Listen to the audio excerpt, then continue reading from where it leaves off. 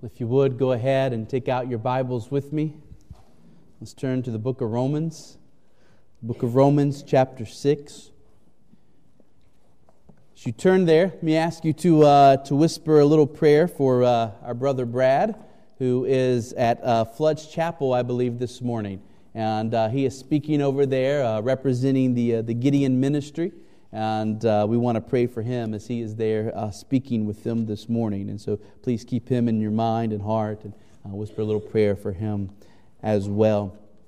We are continuing our verse-by-verse study of this letter, and this morning we come to the second paragraph of chapter 6. So we're going to begin in verse 5, Romans 6, verse 5, and read through verse 11. Romans 6, beginning in verse 5. Here's what we read. For if we have been united with Him in a death like His, we shall certainly be united with Him in a resurrection like His. We know that our old self was crucified with Him in order that the body of sin might be brought to nothing, so that we would no longer be enslaved to sin. For one who has died has been set free from sin. Now, if we have died with Christ, we believe that we will also live with Him. We know that Christ, being raised from the dead, will never die again. Death no longer has dominion over Him.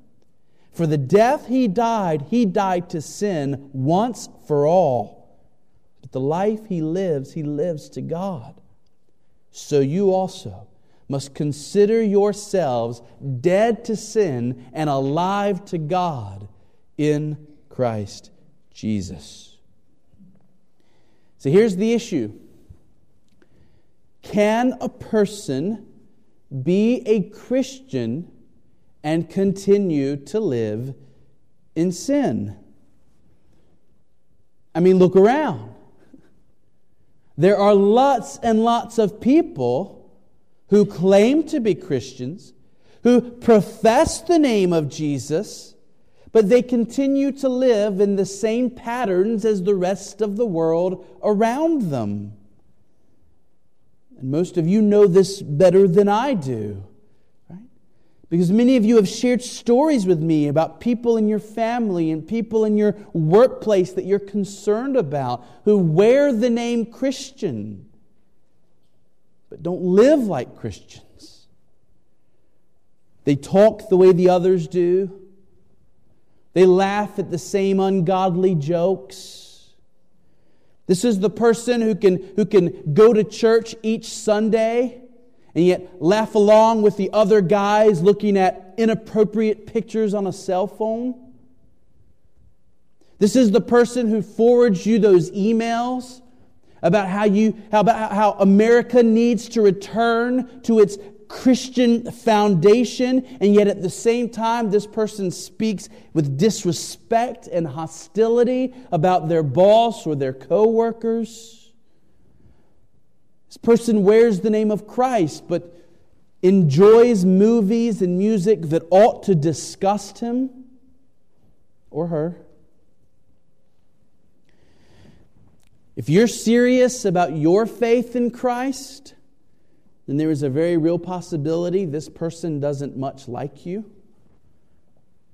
If you're a true Christian living out your faith, you make this person a bit uncomfortable. You make this person feel as though their faith isn't quite good enough, because a false Christian would rather be around the worst pagan in the world than a true believer.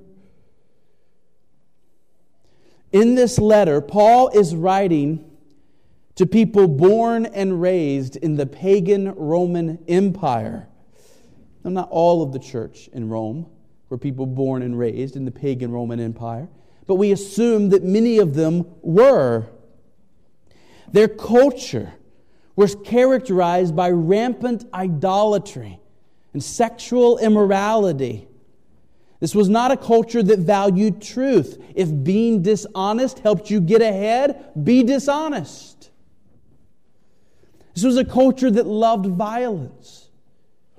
Watching gladiators fight to the death or watching people be eaten by wild animals was considered sport.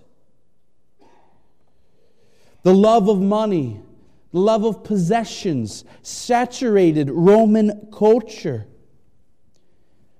So we probably shouldn't be too surprised that there were some people who wanted to be counted as Christians, part of this new movement that was happening in the world, but they wanted to continue living the way they lived before. These people wanted to have Jesus, but they wanted to have their sin too. Sometimes we speak of those people who want to have Jesus as their get-out-of-jail-free card. They want to have Jesus as their fire insurance. It isn't that they truly love Christ. It's that they want to use Christ for their own advantage.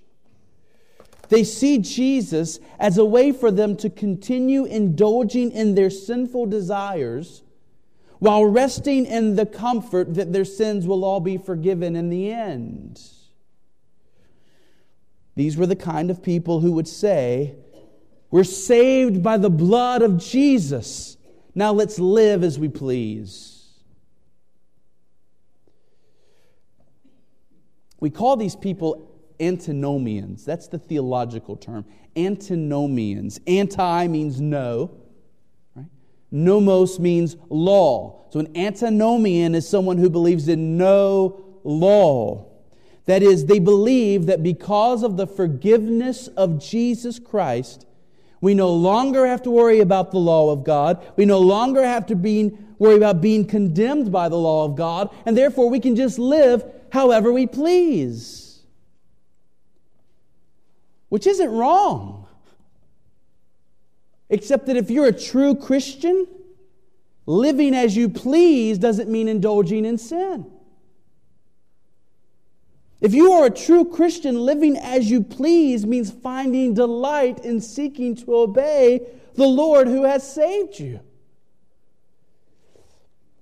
So we have people wanting to have the name Christian, but wanting to live in sin. In fact, in verse 1, they argued that by living in sin, God's grace would be all the more glorified. Look at verse 1. Remember verse 1? What shall we say then? Are we to continue in sin that grace may abound? And what was Paul's answer? By no means. God forbid. But why not? Why can't Christians go on living in sin? Well, Paul's first response is this: because Christians have died to sin. As we've already seen over the last couple of weeks, Christ's death on the cross guaranteed the death of our old selves if we are His. Because of what Jesus did at the cross, it is guaranteed that every child of God will be changed by the Holy Spirit so that they will turn from their sins. They will become new creations, not living as they once were. We see this said again in verses 6 and 7. So look at verses 6 and 7. Let's hear Paul say it again. We know that our old self was crucified with Him, in order that the body of sin might be brought to nothing, so that we would no longer be enslaved to sin. For one who has died has been set free from sin. Right? Paul is speaking here about something we know. That is, he assumes that if we are the followers of Jesus Christ, we already know this. This is basic. This is fundamental. This is the ABCs of the Christian faith. What is it that every Christian ought to know? We were once slaves to sin. That was our old self, our old man. We used to like sin. We indulged in it. We gave ourselves to it. Our heart was enslaved and devoted to sinful desires. But at the cross, something fantastic happened. Christ became sin for us. That is, Christ took upon Himself the guilt of His people and bore the wrath of God for them.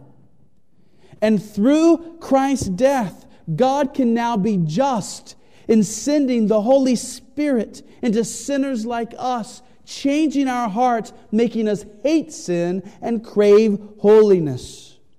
In other words, by putting Jesus' body to death on the cross, our body of sin, the whole mass of sin in us, all of its parts, was guaranteed to be put to death in us.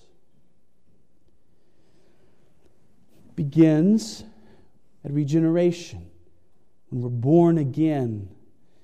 Begins that moment when we first hear the gospel, maybe for the 1,000th time, maybe for the first time, but we hear the gospel and the Spirit works.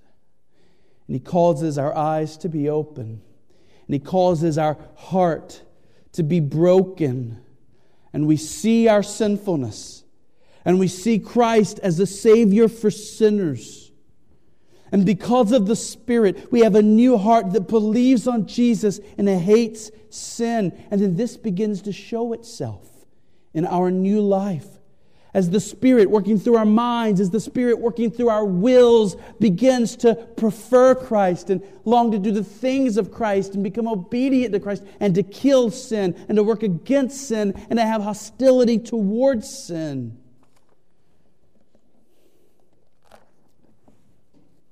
Church, we need to make sure we understand this. We need to make sure that it soaks in upon us with power. Christians, by definition, are people who have experienced a change in relation to sin. It no longer reigns over us. We no longer love it and bow to its will. We are now at war with sin. We've seen it for what it is. The curtain has been pulled back.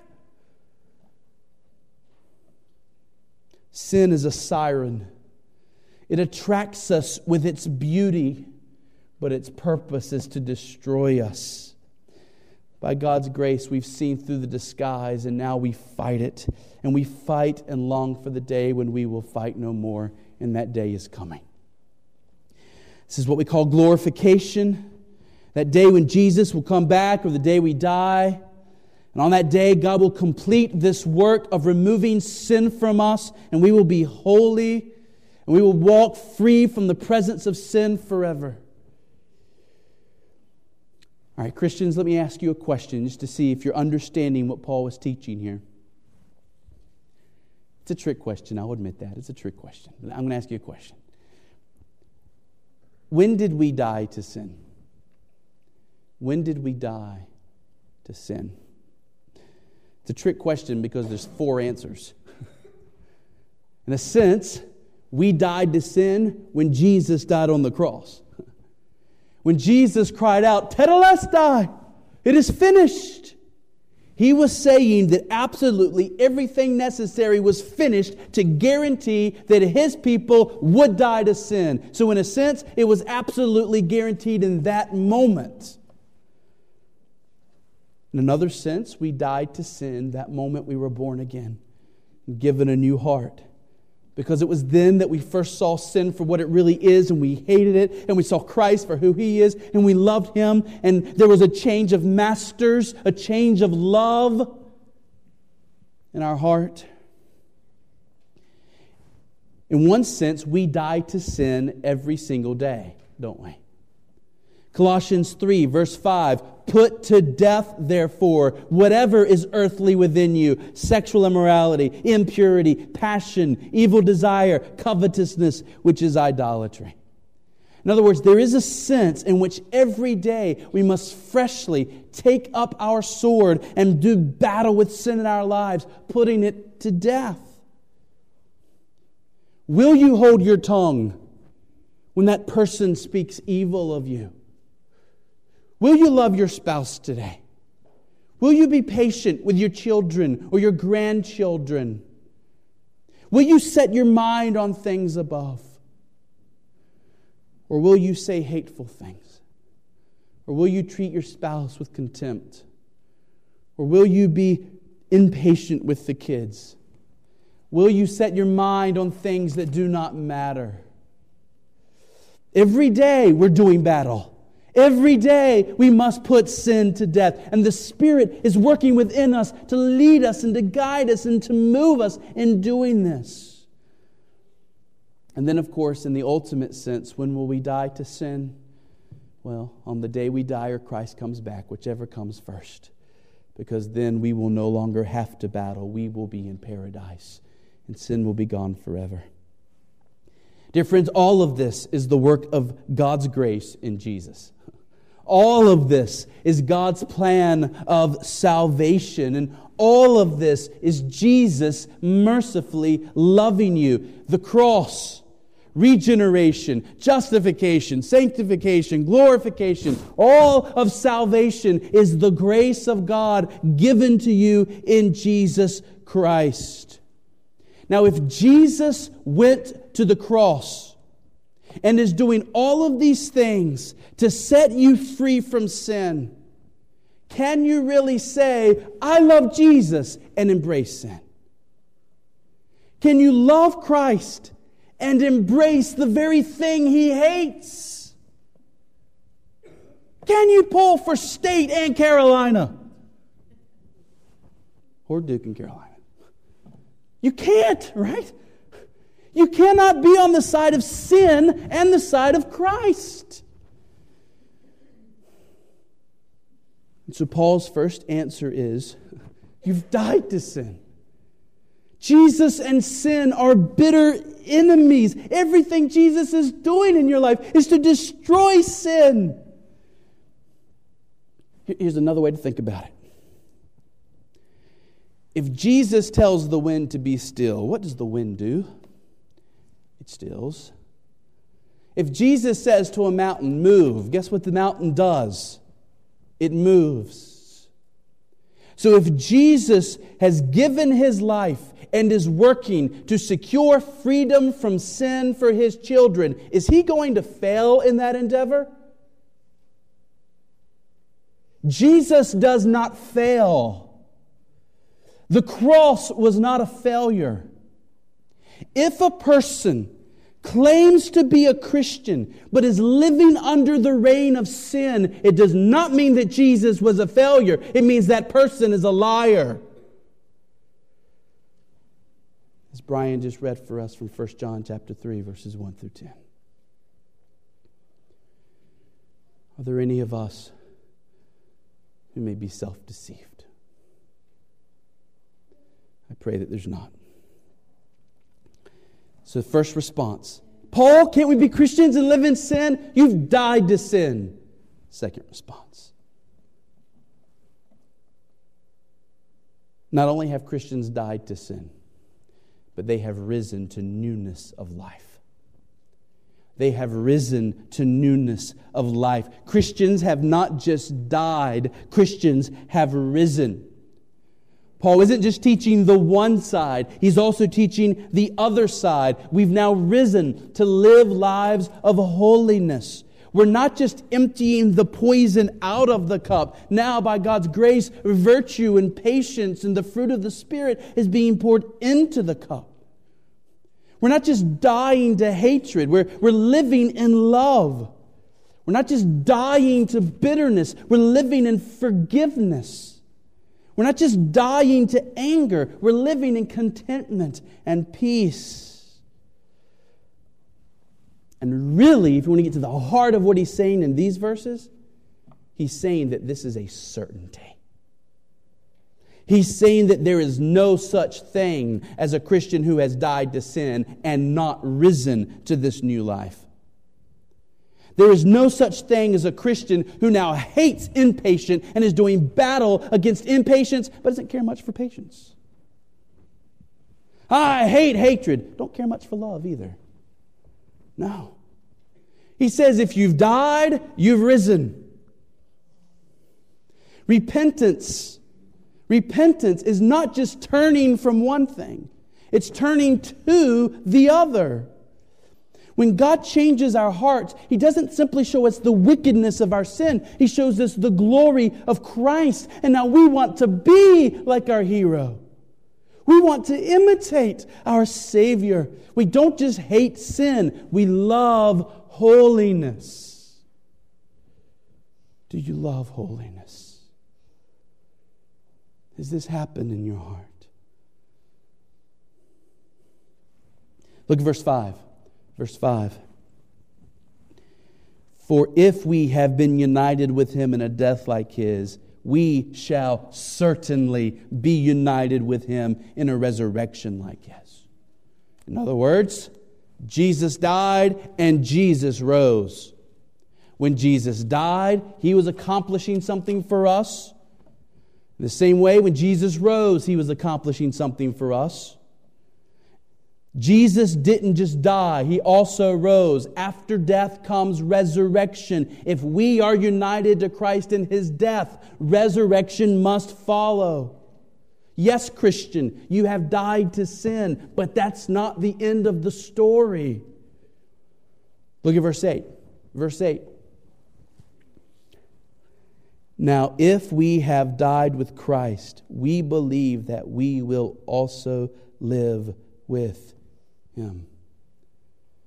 Resurrection follows death for the Christian. Now let me ask you a question. It's a trick question, but this time you should probably get the answer. Christian, when did we rise again? When did we rise again? Well, 4 answers. In one sense, we rose from the dead at the resurrection of Jesus Christ. When Jesus got up from His tomb, it was the guarantee that every person who belonged to Jesus Christ would also experience a resurrection in their soul and be made new. A dead Jesus can't make people alive, but a living Jesus can. Second, we rose from the dead when we were born again, when our hearts were changed. We now want to be pure. We now want to follow Jesus. For the first time, we really believed that Jesus loves us. We really believed that Jesus knows what is best for us. We saw all that He is, and we wanted it, and we desired it. In one sense, we have to rise from the dead spiritually every day. That is, every day. As you're enjoying the means of grace, right? The Bible, prayer, Christian fellowship. As you're enjoying these things, God is showing you higher and newer delights. We should be rising each day again to new levels of patience, new levels of self-control, new levels of love, new levels of kindness. The whole process of sanctification means that year after year after year, we are slowly taking more steps out of darkness into light. Slowly taking more steps out of death into life. And of course, in the ultimate sense, this work will be finished on the last day, when we will be perfect. We will be in the image of our Savior. Now, Paul's answer to those who want to be Christians and yet live in sin is that by definition you cannot, because Christians are people who have died to sin and risen to live for God. But there's more. Give me a second.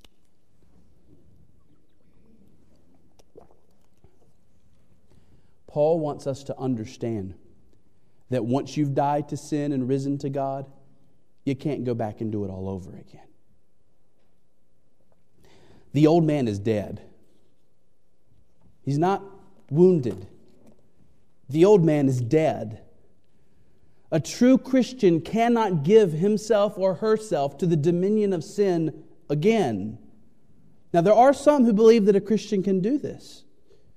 There are some who believe that a Christian can reject Christ, turn back to the dominion of sin, lose their salvation, and then they can believe and be saved again and come back into the dominion of Christ. They can die again spiritually. They can rise again spiritually for the second time, and then they can fall back into the old dominion of sin again, and then they can believe again, and they can be, and over and over and over again. They believe this is a repeatable thing that can happen. Paul makes very clear it cannot. Look at verses 9 and 10. Look at verses 9 and 10. We know that Christ, being raised from the dead, will never die again. Death no longer has dominion over him. For the death he died to sin once for all. But the life he lives to God. When Jesus died to sin, he did so once for all. Once for all time. Jesus would never need to be crucified again. There would be no second atonement needed. Now that Jesus is risen, he will never die again. Death has no claim on him, right? The wages of sin is death. Jesus bore the wages of our sin at the cross. Those sins have been dealt with. There's no more wages. Therefore, there can be no more death for our Lord and Savior Jesus Christ. God's justice will not allow the same sins to be punished twice. Justice is satisfied, Jesus is alive, and Jesus will be alive forever and ever and ever and ever. And as it is with Christ, so it is with Christ's people. As it happened to him, it happens to us. We have now been made alive in Christ, and we can never die again. We can never go back to our old ways of living and be re-saved. Dear antinomian friend who wants to call yourself a Christian but live happily under the dominion of sin, what you are asking is that you die to Christ and live to sin, and then die to sin and live to Christ, and then die to Christ and live to sin, and then die to sin and live to Christ. And that is something that is impossible, because when God changes a person, He changes them forever. The new birth is a once for all time experience. There is no going back to the old man. Yes, there is present struggle. Amen? There is present struggle. But fundamentally, if you're a Christian, at the very bottom of your heart, if we could get to the very root of your heart, there is no longer love for sin there. There is love for Christ. And even as you struggle with sin, you grieve over the sins you commit. You can't go back to the way you once were, when you lived in ignorance, when you lived sinning and there was no concerns about it.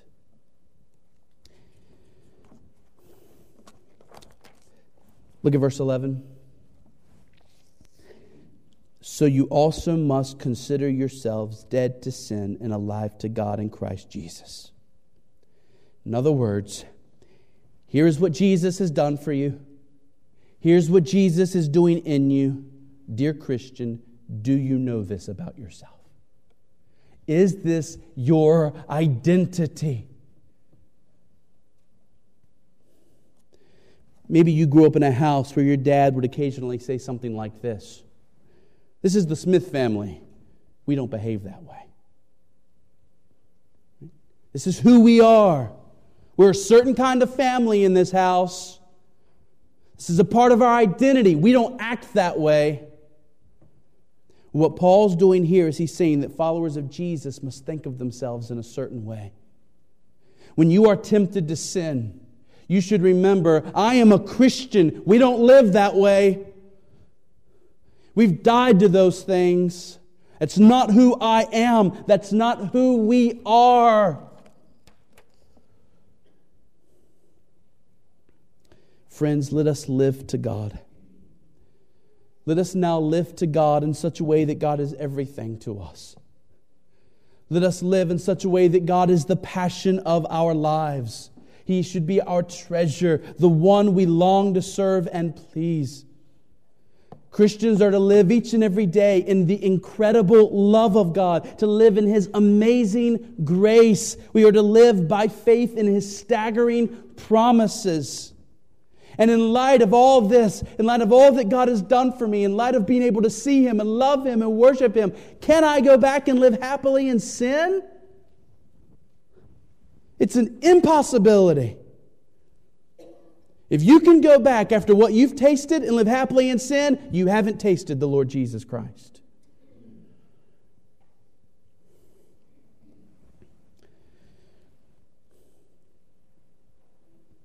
What is the great purpose for which Christians now live?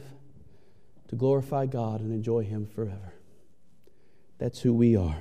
It's the theme of our lives. Let me close with these 3 very brief points of application. Just going to read them off. Number 1, oh, how we should love our God and His Son, Jesus Christ. If we are Christians, what a gift we have received. We were once blind in our slavery. We would have marched straight to hell had God not done this great work in us. Christ so humbly and willingly did this for us. He left heaven, endured scorn and reproach, endured the cross, endured the wrath of His Father. It is Christ that sends the Spirit into our souls. It is the Christ that gives us new hearts. It is Christ that gives us faith. It is Christ who is even now turning the lights on and helping us to defeat sin. It is Christ who's going to call us to Himself on the last day. Ultimately, this whole gift of being free from sin and living in glory forever, it is all the grace of God in Christ. He deserves all the glory. What language should I borrow to thank Thee, dearest friend, for this Thy dying sorrow, Thy pity without end? Make me Thine forever, and should I fainting be, Lord, let me never, never outlive my love to Thee. Number 2, oh, how we should be in one mind with the Spirit. Oh, how we should be in one mind with the Spirit. Since Jesus right now is working by the Spirit in your soul to defeat sin and to help you live to God, we should be with the Spirit in that process. We should not be resisting the Spirit. We should not be grieving the Spirit. We should not be fighting against the Spirit as He seeks to make us holy. Dear Christian, Jesus is working in you to help you love God more. Are you working to that end? Jesus is working in you to help you beat those besetting sins. Are you working to that end?